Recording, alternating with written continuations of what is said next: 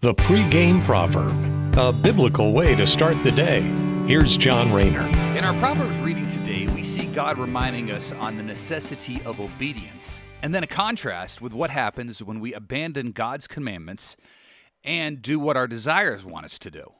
Proverbs chapter 19, verse 16 says, "He who keeps the commandment keeps his soul, but he who is careless of conduct will die." There are endless amounts of ways to be careless with our conduct. If one tries hard enough, you can break nearly all of the commandments before even leaving the house in the morning.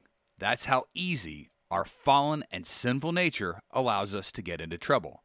But, as the verse tells us, the one who is careless of his conduct will die, while the one who keeps God's law will retain their soul.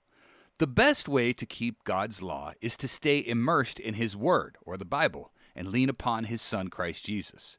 And that's something that we should think about as we go about the day and consider what kind of influences we have in our lives that can draw us into those sinful desires.